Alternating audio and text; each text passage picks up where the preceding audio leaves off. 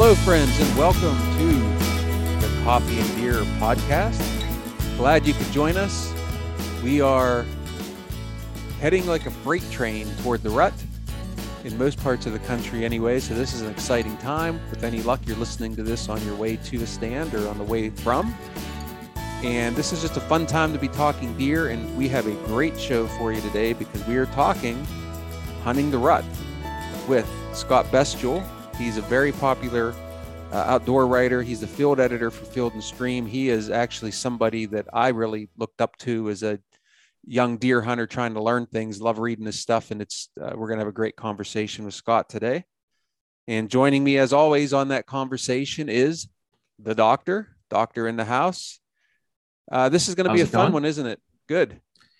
It is. This is the time of year. I mean, we're talking rut strategies and rut topics, and short of being out in a tree stand, this is the next best thing.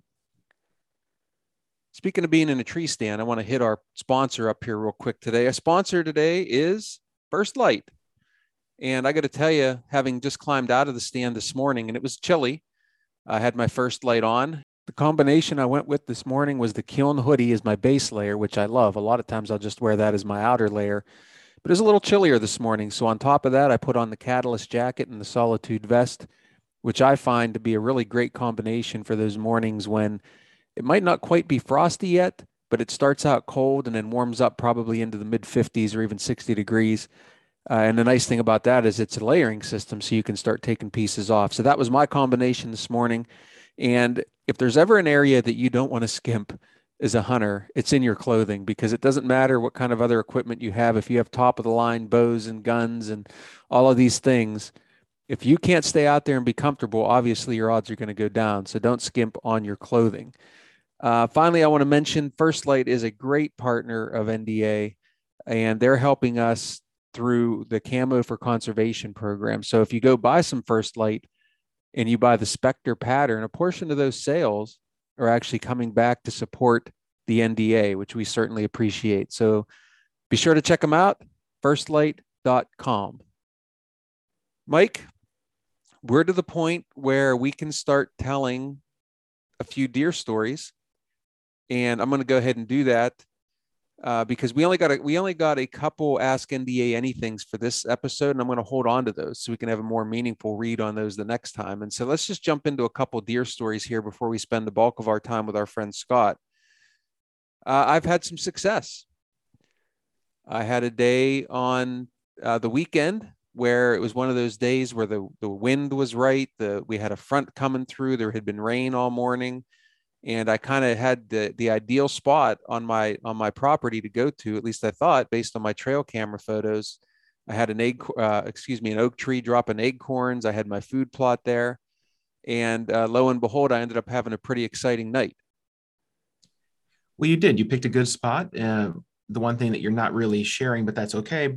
But I'll tell everybody is that the location. I mean, you had terrain features. I mean, you had a creek, you had a drainage ditch or a cut into this one hillside that comes off into that creek, and the food, and two means of food, and you had the cover. Yeah, they came out of this high goldenrod field, so the setup was just pristine, and you picked the right location and you got it done. I think what you're saying is even I couldn't screw that setup up. And so no, what I was saying is that you did everything you needed to do, and you used MRI, most recent information, and you have a story to tell. Yeah, I do. And I'll keep it brief. I do like to fill antlerless tags early in the season if possible. And that was really my goal on this hunt. I had been getting some buck pictures and some decent ones, but they were still at night. But I was just getting a ton of antlerless deer pictures, and I wanted to take 2, maybe 3 deer if I could off of my place this year. And so I had a good setup, and I don't want to understate how being able to slip into a setup quietly is so important, because one of the deer pretty much just stood up that was laying there nearby, and had it been quiet, it would have certainly heard me coming in. But having that little bit of wind and wet ground allowed me to slip into my setup quickly and quietly. I was using a hunting saddle. This was not a preset stand location, so I was able to go in, set my sticks, and get up the tree. And I wasn't there long before deer started moving. And I kind of ended up in this interesting scenario where I had a big adult doe that had two button bucks with her. She was in the food plot, but she was behind trees feeding. And then in the meantime, down to the lower end of the plot and coming into the acorns was another adult doe. And so I had them on both ends of me, and I kept thinking the one that was with the button bucks was going to come give me an opportunity. And so I passed one chance at the other doe, and then eventually the older doe went back in behind the tree, and then the other one below give me another opportunity. And I just thought to myself, I'm kind of like, it's like watching ping pong right now. I'm back and forth and I can't make a decision. And I was thinking already, I'm going to have to tell the doctor a story about how I had deer all around me and couldn't get a shot. And so eventually I said, you know what, even though that's a little bit of a tougher shot at the deer feeding on the acorns, I'm going to take it if she gives me one. And so sure enough, she did. She fed out and gave me a perfect 25-yard quartering away shot. And I took the shot, and the deer took two jumps and stopped and looked back. And I thought, well, surely I didn't miss that deer.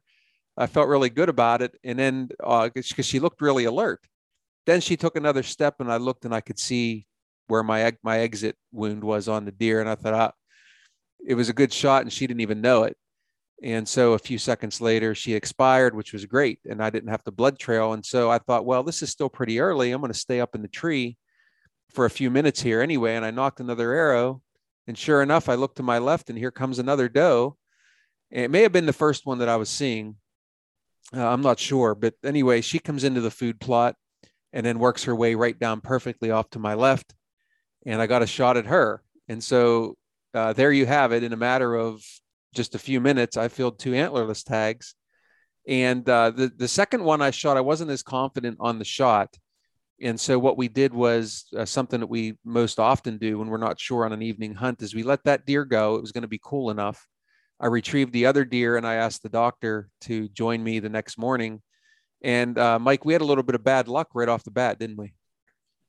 We did. One of the things is when you called me the night before is I always, as you're talking, to tell me the story, and I like to hear the person's confidence in regards to the shot, the situation, and that helps me make a more of a educated decision to try and help them out because there's emotions that are involved. And while you were talking to me, I was also on the phone looking at the weather, and we weren't supposed to get any rain. The front had come through. It was supposed to be dry, and I thought and the temperature was low, so I thought there's no reason we shouldn't leave that deer.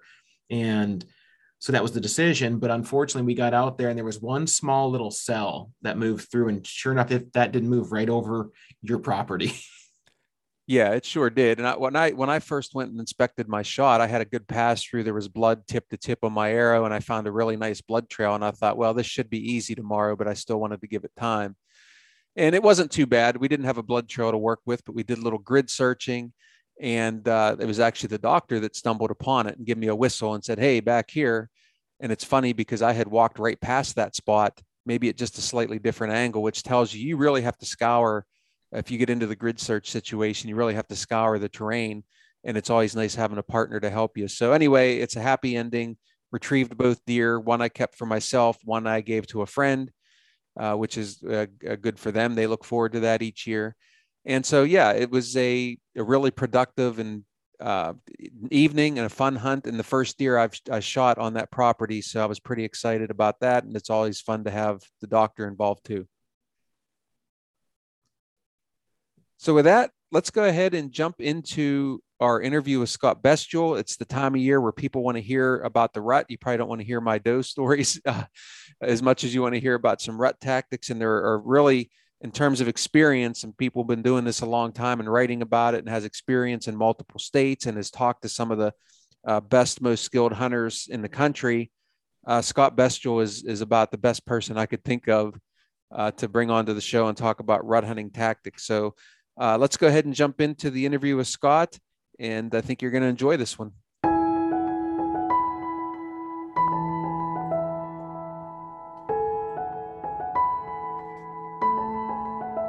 want to welcome Scott Bestial to the Coffee and Deer podcast. This is a show, as we talked about in the outset, we're excited. We're excited about this. Scott, it's great to have you. Scott is a freelance writer more than 30 years, been writing for more than 30 years. And I can tell you, as I was looking back through some of the archives, it's deep. So there's a lot of articles, a lot of writing by by Scott, and it's great stuff. He's the field editor for Field and Stream, also a very accomplished deer hunter. And as a personal note, I've been a fan of Scott's work for a long time. And I remember reading your stuff, Scott, way back in the day, I guess, probably in Field and Stream and other places. And I've just always appreciated your writing. So I'm a fan. It's great to have you. And you've also co-authored some books, and in particular, the Total Deer Hunting Manual, 301 Skills You Should Know. So I can't think of someone more qualified to talk on this subject than you, Scott. Well, you're way too kind to me, Nick. So you can join my mom in our 2-person fan club, but I appreciate it very much. Well, I'm sure we're not your only two fans. And so yeah, that's the background from where I'm sitting, but tell us a little bit about you from where you sit. Well, I'm the proud father of 22-year-old boy-girl twins. So that's my greatest source of pride, I guess. They're both great young men and women, and they've got a great start on life. So I'm really if I can hang my hat on anything, that's the thing I'm the most proud of.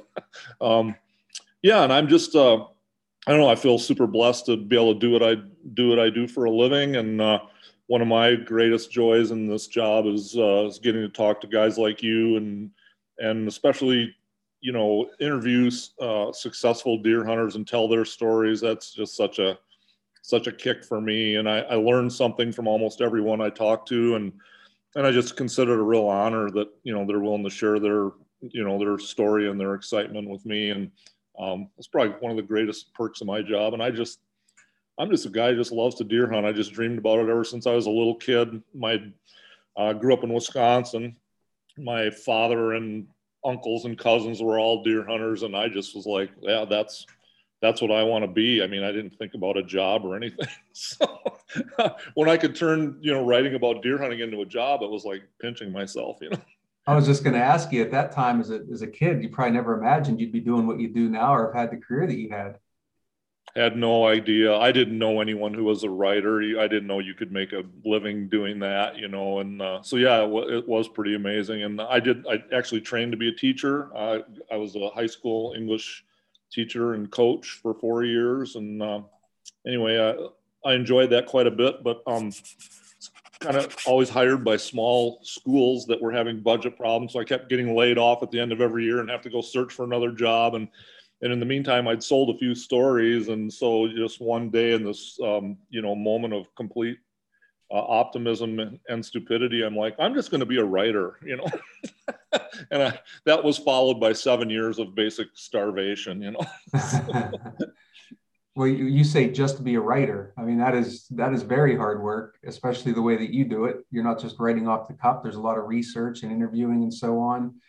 And it's not just Field and Stream, which is, I mean, that's obviously one of the most popular places you could write about outdoors issues, but you also have written for a lot of other national and regional magazines.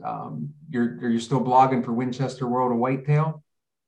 That gig kind of went away, but yeah, I do. I'm blessed to write for Field and Stream allows me to freelance for other publications, and it's neat. I like diversity. I like writing different stuff and writing for different people, and yeah, it's all fun. I love it. Great. So as I'm going through your archives, there, as I said, there's a lot.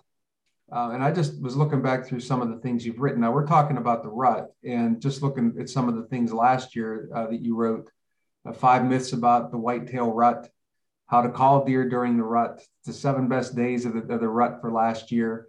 So you've covered the rut inside and out. And then even more recently, you've written quite a bit on early season hunting. So 10 early season deer hunting tips for bagging a monster, this type of stuff. So it's an awful lot. And like I said, I couldn't think of a better person to have this discussion with. So we're glad to have you here. And so with that, I want to jump right into some of the rut questions. And I know the doctor is chomping at the bit as well. Is the rut, this is a controversial question. People might think you're going to answer one way, but we'll see. Is the rut your favorite time to hunt? Well, it's kind of dependent.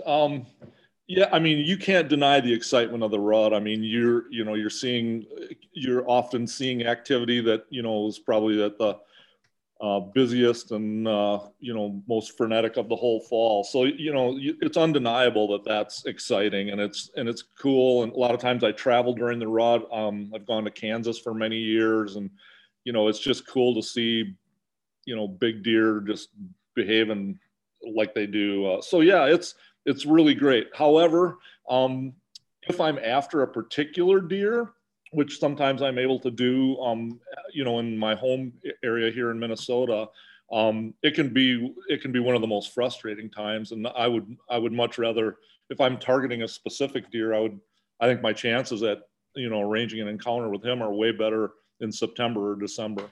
He's just more predictable.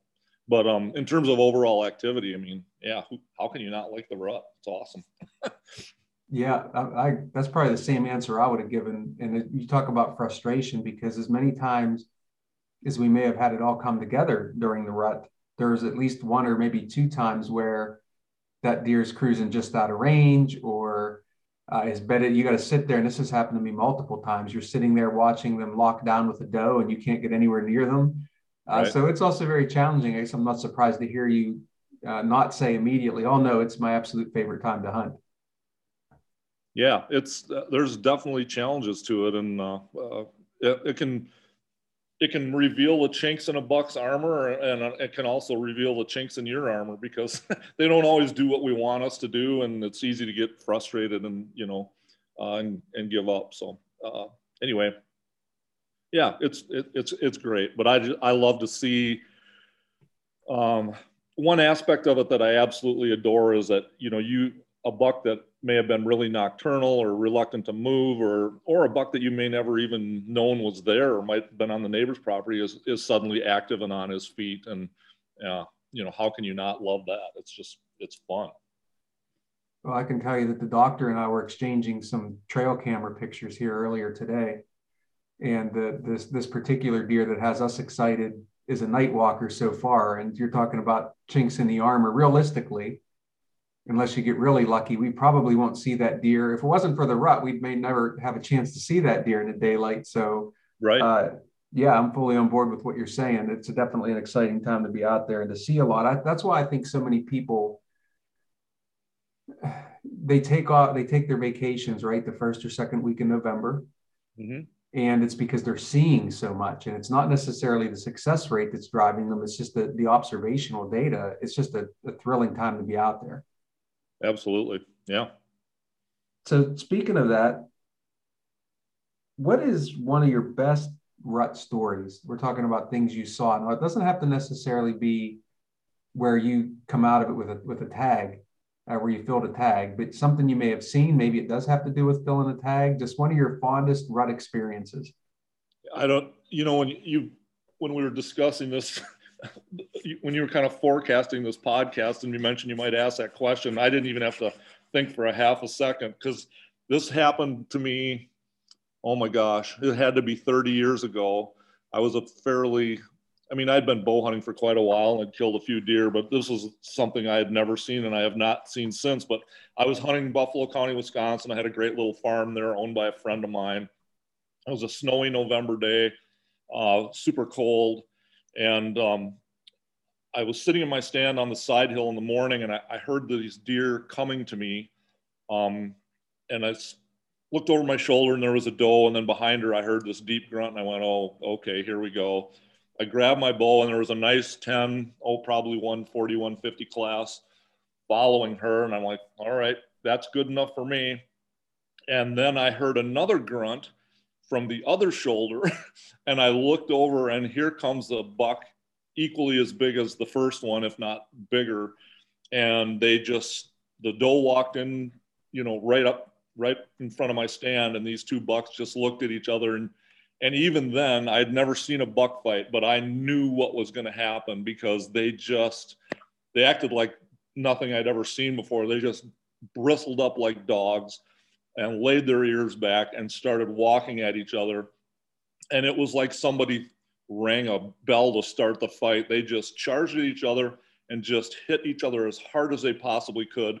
And I watched a full-blown buck fight go on for 5 minutes at 20 yards. Wow.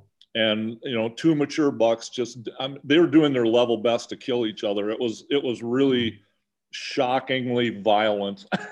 I mean, it's funny when I talk to people about, you know, people ask me about rattling and, you know, and I'm afraid to make noise and blah, blah, blah. And I'm like, trust me, you cannot mimic the sounds of an actual buck fight with rattling antlers. It's impossible. These two deer just went at each other, and one of them was slightly bigger, but he wasn't the stronger deer. And he was starting to fail a little bit. And then the stronger buck got an uphill advantage on him and was able to tip him over on his side, and then gored him in the ribs with his antlers. And then when I thought it was over then. I thought, oh my gosh, he's going to kill this deer. Well, the one that was on the ground managed to roll over and take off running. And then the winner chased him across the valley. I watched him for a quarter mile. Wow. And it was so funny because in the process of all this fighting, a smaller 6-pointer and some other deer had come in to see what the fracas was about.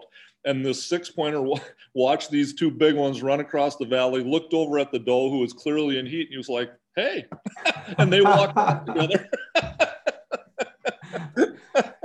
So anyway, when I think about the rut, I'm like, man, if I could just see that one more time in my life, I would be a happy man, but I don't need to. That memory will stay with me forever. It was an incredible experience. And you know, it's funny, guys, those deer were within 20 yards of me for that whole time. And I looked at my bow one time and I'm just like, I really don't want to kill one of these. I just want to see this happen. And I did that. So it was really cool. Well, good for you to have that restraint. And I feel like I've seen similar scenes play out in college. But anyway, yeah, if anybody has seen a real buck fight, and I've seen a couple, to your point, it's two freight trains head on for each other. It is not tickling the antlers and this type of thing. And I think that many people who try to rattle are too light, and that's why they're not successful. And if you're fortunate to be in a place like Buffalo County, Wisconsin, where you've got a few mature deer running around, you have a better chance of seeing that play out. Then I want to continue this theme though, because I got to tell you, I am fired up. This show is going to drop right about the time the rut is really starting to pick up. And I'm ready to go flying out there right now after hearing that story. But I'm going to bring the doctor in here. Let's all take a crack at this since we're getting fired up. Doc, what is your best rut memory? My best rut memory was back in the late 90s. I was on stand back when I was young enough to do those all day sits, and it was about 1-2 in the afternoon, and it had been a rather slow morning. And after I'd finished lunch and settled in for my afternoon hunt, realizing I'm not going home, I hear a commotion up on the ridge above me about 200 feet in elevation. And this mature doe comes tearing down over the hill just as fast as her legs will carry her. And she runs exactly 5 yards right in front of my stand. And the parade of bucks then began, where there was buck after buck after buck. In total, there was 9 different bucks, with the smallest one being, I think he was like a 18-month-old 6-point, and then they went up from there. And to be honest with you, it was almost like a comedy of errors, because when the ones that I would consider shooters back then, which were your 2.5-year-olds, and there was actually 2 3.5s that ran through, to try and get them to stop. And if you would have had video of me on stand making noises, I mean, short of like blowing an air horn to try and get them to stop, I had to say that many bucks ran past me at that close of a distance with a bow in my hand, and the fact that I never even drew back was comical. And so to me, to this day, that's the one thing that I remember. It was like I went 0 for 9. I mean, literally. That's awesome. Well, our stories are going to all have something in common, and that is that they're all going to end with none of us punching a tag. Which, yeah, I don't know if that's good or bad, but so mine is a little bit similar to yours, Mike. I can't remember the year exactly, but it would have probably been the early 2000s. And it was one of those mid-November days where it's just sort of warm and you're out there and nothing is moving. And it's the rut and you feel like, what in the world is going on? Nothing's moving. And I'm just sitting there kind of feeling sorry for myself. And then all of a sudden, out of the brush near me, a doe stands up that I didn't even know was there. She must have been bedded there when I went in and got set up. And she started just sort of walking in circles and was acting really strange. And I didn't realize it at the time. It took me a couple of seconds, but she was at that very moment, she was coming into estrus, like right at that moment. And I'm watching this and I'm like, wow, that is really cool. And then all of a sudden, as if somebody opened up the back of a big white moving van and stalked about, I don't know how many bucks, all these deer that I wasn't seeing, all of a sudden literally just started appearing out of nowhere. And to me, and there was one in there that was, I thought was a shootable buck but again, once they were on her, there was no chance they were running. But I would say there were 5 or 6 different bucks that showed up within literally a minute of her doing that. And I've never forgotten that lesson because it was so magical. And as much as, well, the National Deer Association, as much as we're tied into the science and learning about deer, and one thing we have never really exactly figured out, and I'm glad we haven't because I enjoy the mystery, is what is it? Like, it's not anything that comes in a bottle. Is it something in the air? How do they know? And so that was extreme. That's one of the best hunting moments in my life, deer hunting moments in my life, because I learned and got to witness that, just to see it actually happen. And again, I didn't feel the tag like you guys, but man, what a memory. And I think that goes back to what you were saying, Scott. It's just one of the reasons we love to be out there during the rut so much. Yeah, that's a great story. I had a friend that used to guide down in Illinois, and he was chasing a really big buck, mature, super, super big, as so many of those central Illinois deer are. And he said this deer was just fascinating because there were several other great bucks on the property, solid shooters that most people would be happy to kill. And he said when the rut was approaching, these junior bucks that were, again, mature, would be out there dogging does around. And he said, and you could literally, where he could see where this monster would be bedded. And he would just sit there and watch and watch and watch. And this might go on for a day or two. And then all of a sudden he would just walk out there and take that doe and, shove those other bucks out of the way. It's like he could tell just from looking at her that she was ready. And the other ones were wasting all their time chasing around trying to make it happen. And so, yeah, that's a fascinating story that, you literally got to watch one come into estrus. And so, yeah, it would be fascinating to know what it is they see or smell or. Well, Scott, talking about being on stand, I have a question for you, and it pretty much is your choice on how you want to answer this, but do you have a preferred or a favorite rut stand location? And I'm talking about a place or a specific tactic that you consistently use during the rut or that you have increased confidence in. I would say, trying to think, I do have a really good rut stand that's specific. And it kind of illustrates one thing that I truly love to do during the rut is I call this the ski lift stand. It's I live in kind of bluff country, so there's some pretty steep country here, and I nicknamed this stand the ski lift because it's on the end of a bluff that's so steep that you'll wish you had a tow bar to get up there. But anyway, it's a perfect example. Our bucks here love to bed on the ends of ridges, and and I leave those areas alone until the rut, but I have a stand. I like to put stands on those ridge ends. And then about the 28th of October or somewhere in that time frame, and then in through November, I go into those places for the very first time all year. And I don't know, I love the feeling of it. I feel like, I'm finally invading this buck sanctuary for the first time. And I know that I'll probably beat him back to his bedroom. And then, and if I wait for the right wind, which will blow my scent out over the valley, he can approach me from virtually any direction and he can't smell me. So, and when I go to the ski lift stand, I try to stay all day. And I'm getting old too. I can't pull off a whole lot of those anymore, but you know, if I pick out 4 or 5 days where I think I can do it, one of them will be at the ski lift. And I love that spot because it's not only a bedding area, but it's kind of a funnel that connects a couple different ravines. And so I literally have no idea what's going to come through there. And it's just, I love that element of, you know, anticipation and surprise. And also the fact that I feel like I'm pretty bulletproof. I get in there in the dark and I don't leave till it's dark, and I know I've got the right wind, and it's like, I'm just going to sit back and enjoy the show, you know. So that's probably one of my favorite types of setups is, you know, getting into a funnel or a bedding area that I haven't been in before, and one where I feel like I've got pretty good odds of seeing, you know, a mature deer and not alerting him to me, and then just let the chips fall where they may. You might come into bull range, you might not, but it's going to be a fun hunt. All right. Well, I have a follow-up question for everybody, so I'd like everyone to chime in on this one. And Scott, you did mention that in regards to based on the specific location of stand, you choose an all-day sit to is not, you know, so that you don't blow the stand location up.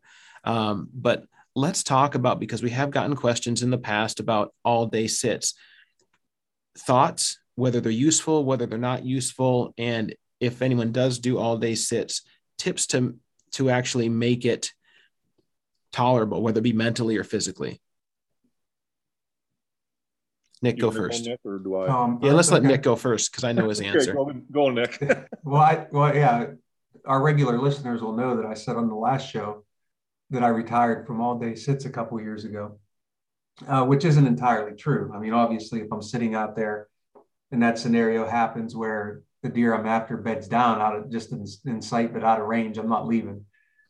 But no, I mean, I'm not totally giving up all-day sits, but they're tough. And what I've started to do later in life, when I was smarter than I was physically able and willing, I would start to get down midday and at least get down and maybe switch stand locations or move away for a minute. And the reason I did that was 2 reasons. One, just mentally, that little break of climbing down and getting your feet on the ground and maybe walking away is really good. That's sort of like halftime. You can buy yourself some time.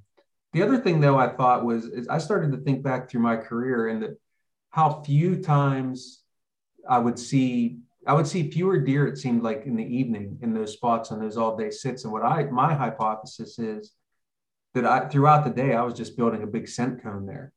The longer I was there, the longer my scent was going to be in the air, and wind, as consistent as it may feel, is never really fully consistent. And so really for those 2 factors, I just thought, you know, I'm better off getting down midday and at least going back to the truck and either getting lunch or maybe just switching stands to another location. I don't know if it was more for my physical or mental well-being, but I feel like that I did better when I did that. So I guess that's my answer. I agree 100% with that. You know, I don't consider switching stands cheating or you know, I can't count that as an all-day hunt because I, you know, left one stand and went to another. I think it makes perfect sense. And plus, a lot of the spots that I start the day in during the rut are what I know are, you know, either bedding areas or, you know, an area that a buck may not cruise through in the late afternoon, and maybe it makes more sense to be, you know, out towards feed or, you know, in a different type of funnel. And plus, you know, you can't sugarcoat, you know, the difficulties of an all-day sit. I mean, it's, as Nick pointed out, it's tough mentally and physically, and you know, you got to take care of yourself. So yeah, I make sure I bring a lot of good food and water and a book. I'm a reader. Yep, I confess, I'll read on the stand quite a bit, and I'm not afraid to get down and, you know, if it's midday and I'm going a little stir crazy, I'll go down and, you know, walk around my stand or to lay down and make a snow angel or something just to get some circulation going. I mean, tree stands, you know, and even a nice ladder stand, they can feel kind of claustrophobic after a while. And, you know, you need to change that up. Yep. Well, I'll finish us off here. And what I will say is I've noticed a difference in regards to increased difficulty when I switched away from climbing stands, because some of the climbing stands that I used years ago were so much more comfortable that you could actually even take a little nap in there with a safety harness on. I mean, I had that API, I think it was called a Predator stand. And I tell you, I don't know how many hours of sleep I got in that. Now, granted, how many deer walked past me, I have no idea, but I felt that comfort was important. And I will have to say that I haven't pulled off an all day sit in a couple of years. I've started pulling off longer day sits where I'll hunt my way in the morning and definitely want to be settled and set by about 8:30, at least the places that I hunt where I'm back in away from feed and closer to their beds where they're going to show up a little bit later. And I'll hunt until 2 to 3 o'clock in the evening. And then kind of like Nick said, historically, my stats that I keep in my head, I have never had a lot of sightings and or success from 4 o'clock on. But then again, as I said, I'm back in a lot deeper and away from food, maybe around a couple secondary food sources, but never near primaries. And so I think that I'm going to just kind of settle into that 9 to 2, 9 to 3 mode as I move forward here in my career, because I have shot a lot of deer from that 10 o'clock to 2 o'clock, more specifically bucks at 10 o'clock to 2 o'clock time frame. And I just want to make sure I'm focusing on that more, not so much getting down at midday, but kind of making sure I'm ready to go at midday, realizing that I had time to either sleep in or work my way in slowly. And then I'm going to be leaving a little bit early and I can actually have a longer evening period to rest and recharge for the next day. I love that. I really do. And, I think it's tough to underestimate that, hunting the rut, it's hard on a guy, especially if you're stringing multiple days together. And I've even, I like Mike's point about going in, a little bit later. And I don't, if I'm super tired, I don't mind sleeping in one morning and just get up when I get up and then go out to the tree. In fact, a lot of times, I think you probably spook fewer deer that way, because you're not walking through feeding areas on the way to your stand or whatever. And yeah, so, I mean, the thing that in my opinion, the thing that is important to focus on during the rut and all times of season is, hunting is supposed to be fun. When you start suffering all the time, good point, Scott. I mean, it's just not worth it. So you should be hunting so that you enjoy it. And whatever that method is for you, whatever the hours are, if it's, then that's what you do. And if you find yourself I know when I find myself like kind of dreading it, I'm like, we need to change something up here, Yeah, there's something to be said about your mental preparation, whether it be hunting or anything else. And if you're burned out mentally or physically, you're just not going to perform as well. Yep. And if you can imagine putting all those hours on stand, and then finally getting that opportunity and blowing it because you weren't mentally prepared, that's kind of crushing. What do you think there, Doc? Well, and I wanted to say, and I'm glad that you brought that up, mental preparedness is a big deal for me. And the one tip that I got from an experienced hunter that I use to this day, and it's rather helpful, is how you look at your time on the stand. He told me you shouldn't be sitting there saying, well, I just have to make it 2 more hours or 3 more hours, then I can get down. Rather, he said, flip that script and talk to yourself in a positive light saying, oh boy, I only have 3 more hours to hunt. I hope it happens now. And to look at it from a positive where you don't want that end of day whistle to blow because you want to keep hunting. It puts your mind in a different place and it helps you stay more in tune to the hunt so that if it does happen, you are mentally prepared to execute what you've prepared for all season. I like that. That's really good. And that's one of the reasons I found I hunt the evening a lot throughout the season, but it's one thing I found that I love about morning hunts is, you come in the dark or the pink light and get up in your tree and the light just gets better and better and better and better. And I kind of, it's like as the sun is coming up, I feel my optimism rising. Whereas on an evening hunt, I find myself like, oh boy, there's only about 20 minutes left.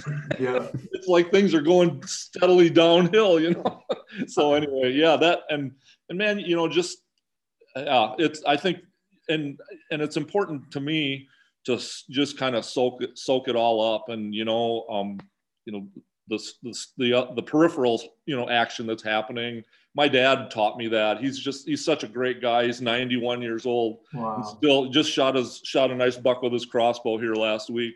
And I tell you what, I'll pick him up from a hunt and he'll be like, "How was your hunt?" "Oh my gosh, it was so great. I had a chickadee land on my bow today." And, and it's never, sure, if he sees deer, he's excited, but he never misses, "Did you see that sunset? Man, did you hear that flight of, Canadian honkers going over?" And I mean, it's just, it always reminds me, yeah, man, don't forget why we're out there, and, soak everything in and enjoy the experience, because that keeps your head in a happy place, and you're out there, Yeah, I love that. I mean, you're a blessed man, Scott, to have your father around that long and still hunting. And I know you know that. And, I just think about as I've gotten older, and I guess I'm barely halfway to 90, but I just appreciate things so much more now than I did as a younger person. I think it's my friend and board member, Cuz Strickland, talks about the different phases of being a deer hunter. And you start out just being a cold-blooded killer, and eventually you soften down to the point where it sounds like most of us are, and certainly where your dad is. So I just really love that story. Yeah, he's fun. So I'm curious about this, because I think each of us has, and any hunter has sort of their own thing, right? Or it's the way they do something that is unique to them. And so I'm going to put you on the spot here, Scott. What is the one thing that might surprise someone about the way you hunt deer? Well, one thing that I've noticed over the last few years is, like, I put in a ton of time putting in food plots, and and I almost never hunt them. I don't know, and I don't know why. I love them because they're there for the deer. And if I've got a buddy come in to hunt with me, or a friend, I'm like, "Oh man, you got to sit on this food plot. This thing's on fire," And they're like, "Well, what about you?" I'm like, "I'm going back in the timber over here."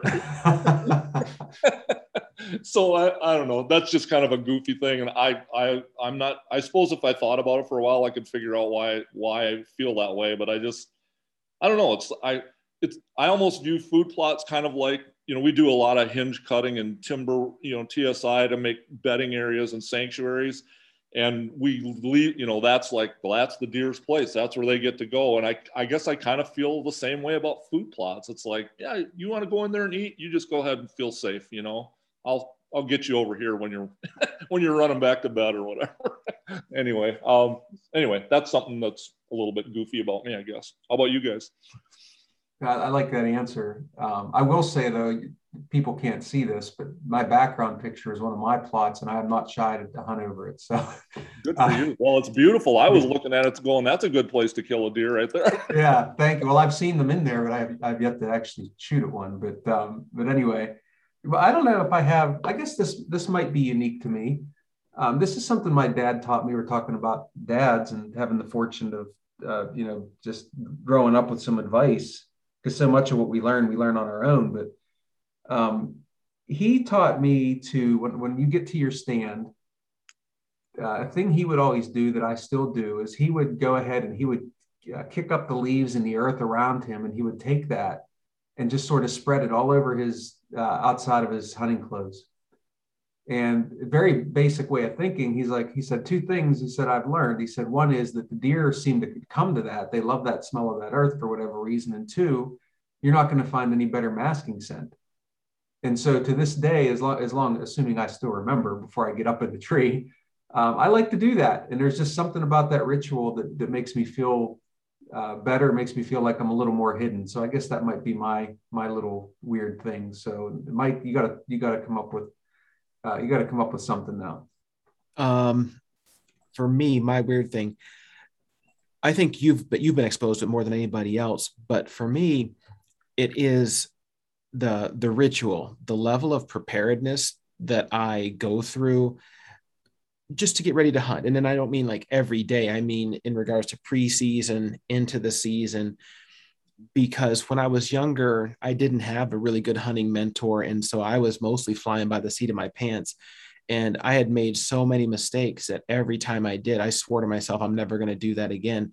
And so I kind of lived this ritual of extreme preparedness to the point of where it doesn't look like I'm enjoying myself, but that's how I have to enjoy myself so that I can walk out there with the confidence that I'm ready to go. And if I get a chance, and I choose to take it, all the better. But I guess my weird thing is that just how meticulous I am with every aspect of my equipment, my decision where I'm going to hunt, like almost like to the point of overthinking it, to the of being not of enjoyment, but I enjoy that. I mean, I guess that's weird about me. Well, I'm going to second that because, I hunt with you a lot. And it's funny because Mike and I, we're talking about all day sits. We've sat in trees together all day in the past, many times. And I got to tell you, like half the time I was nervous because I'm like, man, I hope I don't do something that Mike doesn't approve of up here. And because in some ways it's funny because we both have had our various levels of success, but we're like yin and yang sometimes. I know there's some things that I do that just drive him crazy. Like, how can he be so haphazard and just like go crashing out there? And and Mike is very meticulous and very every little detail he has ironed out. So I can appreciate that, Mike, because I've seen it firsthand. So, but I'm not as bad as my daughter. Well, we'll have to bring her on to defend herself. So my daughter's a machine. Is she? That's awesome. Yeah. Well, I want to ask you this one last question, Scott, because I mean we could go on forever, and I would love it. We'd have a great time. But I want to ask you this one last question to leave our listeners with. What would be your number one piece of advice for hunting the rut? Well, it's kind of I'm going to cheat and kind of give you like a two-part answer. Okay, perfect. I think that I think my main what I tell myself anyway is to keep my expectations in check. It's easy, it's kind of like fishing during the spawn or or salmon run or whatever. It's like, yeah, it can be absolutely fantastic, and you can also have some pretty slow action, and the rut is really similar in many ways. I mean, yeah, you can go out there and the biggest buck of your life can walk in front of you acting stupid, or you can see an amazing buck fight like I was lucky enough to witness all those years ago. But there's also a lot of times when you're just kind of staring at blank trails, and you pick the wrong stand that day, or it's lockdown time, or whatever it is, and I think our expectations, or I've caught myself doing this, is like, oh my gosh, it's November 5th. I mean, I should be into them. What's wrong with me? Sounds familiar. Almost like taking it personally, and it's like, man, they're still deer. They're out there doing what they do. And you know what, you kind of focus on mature bucks, and they're really good at staying alive and, and being kind of discreet. So, so I try to keep my expectations at a reasonable level, and my patience screwed up really high, and just try to be I come up with a game plan, and then I just try to be confident in it, and hearkening back to my dad, not forgetting to just enjoy it, because I think when for me, when I focus on that, hey, I'm not working, I'm on the right side of the dirt. I've got a beautiful fall day. And so, yeah, if a deer wants to show up, God bless him, bring him on. But I'm not gonna let his failure to appear, or my failure to figure him out, diminish my outdoor experience. Because I want to always view hunting as fun and something that I really enjoy, because I love it. I've done it for a long time, and it's just, as I'm sure it is with you guys, it's like part of who I am, and I don't want to view it as a chore. And I think sometimes if the action isn't popping like I want it to be, or we think it should be, it's easy to get a little frustrated, and it's frustration can be okay. It can challenge you and make you do something better or different, but not to the point of boy, this is just getting to be kind of like a job. It's deer hunting. It's supposed to be fun. Yeah, well, I love that answer, and I think that's the perfect way to put a cap on this. But hey, Scott, good luck out there. I know you got some hunting planned here as we get into the rut, and continued success with your writing. I continue to be a fan of your work, and I mean that sincerely. So thank you for that. You're one of the people responsible for making me a deer nut. And also, where can people find your stuff? Well, I'm pretty active on the Field and Stream website, so fieldandstream.com. And don't confuse us with the Field and Stream shop, which has somehow mysteriously got our logo, but has really nothing to do with us. So if you click on Field and Stream shop, you get to shop for hunting clothing, but you won't read any articles. So go to fieldandstream.com. It'll say like hunting, fishing, blah, blah, blah. And then you'll get to read some cool articles by my colleagues and hopefully by myself once in a while. All right, perfect. Well, thank you again for being on. Oh, it was an honor. Thanks so much, guys. It was really fun. And it's a couple weeks away from November, and I feel like it's going to be here tomorrow. So thanks for instilling that excitement in me. I'm not disappointed in that, Mike. That was great. And talk about being fired up. As we were talking and sharing stories there, I just kept getting more and more excited. And so like I'm like an old gobbler right now that's been hearing a hen calling all morning. I'm going looking for her. Well, right conversation for the right time of year. I was actually getting my phone out and logged onto my work schedule, and I started blocking days before they get filled up. So I'm just as excited as you are. Yeah, I mean, there were so many different things to unpack there. And one of the things I was really interested to ask him, though, is whether or not he liked hunting during the peak rut or other times. And he said what I expected him to say is that the actual peak rut isn't necessarily his favorite, because it's the same reason it's not my favorite and probably not your favorite. Deer are just running all over the place. And I think the reason people like it is because they see deer, but actually getting a shot at one is a lot of times, I mean, there's always luck involved, but there's an awful lot of luck involved to get one to stop long enough whenever that's going on. Yeah, and there's different times of the year or different time periods during that breeding season. We'll just use the term rut in general, whether that you want to call that pre-rut, the actual seeking, breeding, chasing, etc., post phases. But there's different times where your opportunity to actually see deer is high, and there's other opportunities where maybe seeing the largest deer in the area or from miles around might be the best chance. But in all honesty, go out, hunt, enjoy yourself, and just put the time in, and I don't think you'll be disappointed. Well, speaking of going out and hunting and putting your time in, it's Halloween week, and you and I have some mature deer showing up on camera in places that we hunt, and more so than they have been just a couple weeks ago. And it's starting to be that crescendo. So we're going to be putting some more time on the stand. What is your level of optimism right now? I think it's good. I have a different feeling about this year. Last year, I didn't have a lot of enthusiasm for it. I was just going out and I felt like I was putting in my time, but I kind of recalibrated myself. I'm changing my hunting style, going back to something that was more successful for me for years. And you got to stick with what works for you. And I think I'm going back to doing that. And that does revolve around, being more of a rut hunter, stand sitter, and putting in my time.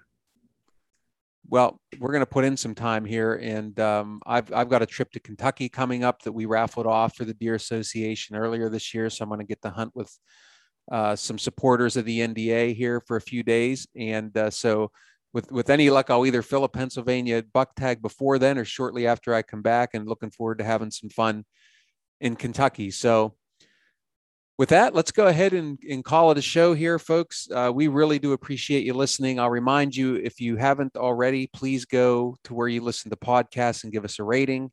Let us know what you think of the show. Send us your emails. A quick reminder, your Ask NDA Anything questions. We got a whole bunch there right off the bat. Now they've slowed down a little bit. So look forward to hearing those as well. As you know, we will pick one of our favorite questions and give you a prize. So take advantage of that for sure.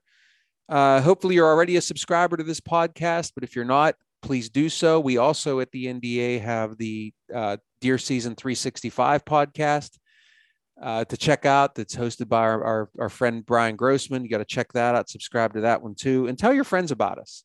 You can find our podcast at this point. I used to read off all the different places you can find it. There are so many that you can just find it anywhere. Coffee and Deer, Deer Season 365. And we also have our How to Hunt Deer series that's completed, but you can still listen to those or pass those along to somebody who wants to listen. One other thing too, I want to add here is that if there's an opportunity for you to introduce somebody to deer hunting this fall, please do it. Don't be shy about asking. I got to go participate in a Field to Fork event with that we did in Pennsylvania. Myself and Kip Adams and Lauren Varner from the NDA joined us on that. And we were with 5 new hunters who were going deer hunting for the first time. And it's hard to even express how much fun it is to see hunting again from that lens, from people who have so many questions and just are really excited about the idea of hunting. And these are adults, folks. These are people that or have already lived a life, a lot of their life, and they want to learn hunting. And we have, through our Field to Fork program, which we're going to do, by the way, more than 40 of these across 17 states this year, Field to Fork program, introducing them to hunting. And I can just tell you what a great experience that is. So if you know somebody you think they may want to try hunting, or maybe they even mentioned it to you before, I encourage you to invite them out. You won't regret it. It'll be just as much fun, if not more fun, than when it is when you're hunting yourself. So I just wanted to throw that in there as well. So with that, folks, thank you again so much for listening. Thanks for your support of the National Deer Association. We really, really, really appreciate it. The deer appreciate it. And we're working for you. We're working for the deer. So thanks for listening. Look forward to seeing you again on the Coffee and Deer podcast. National Deer Association, where we are united for deer.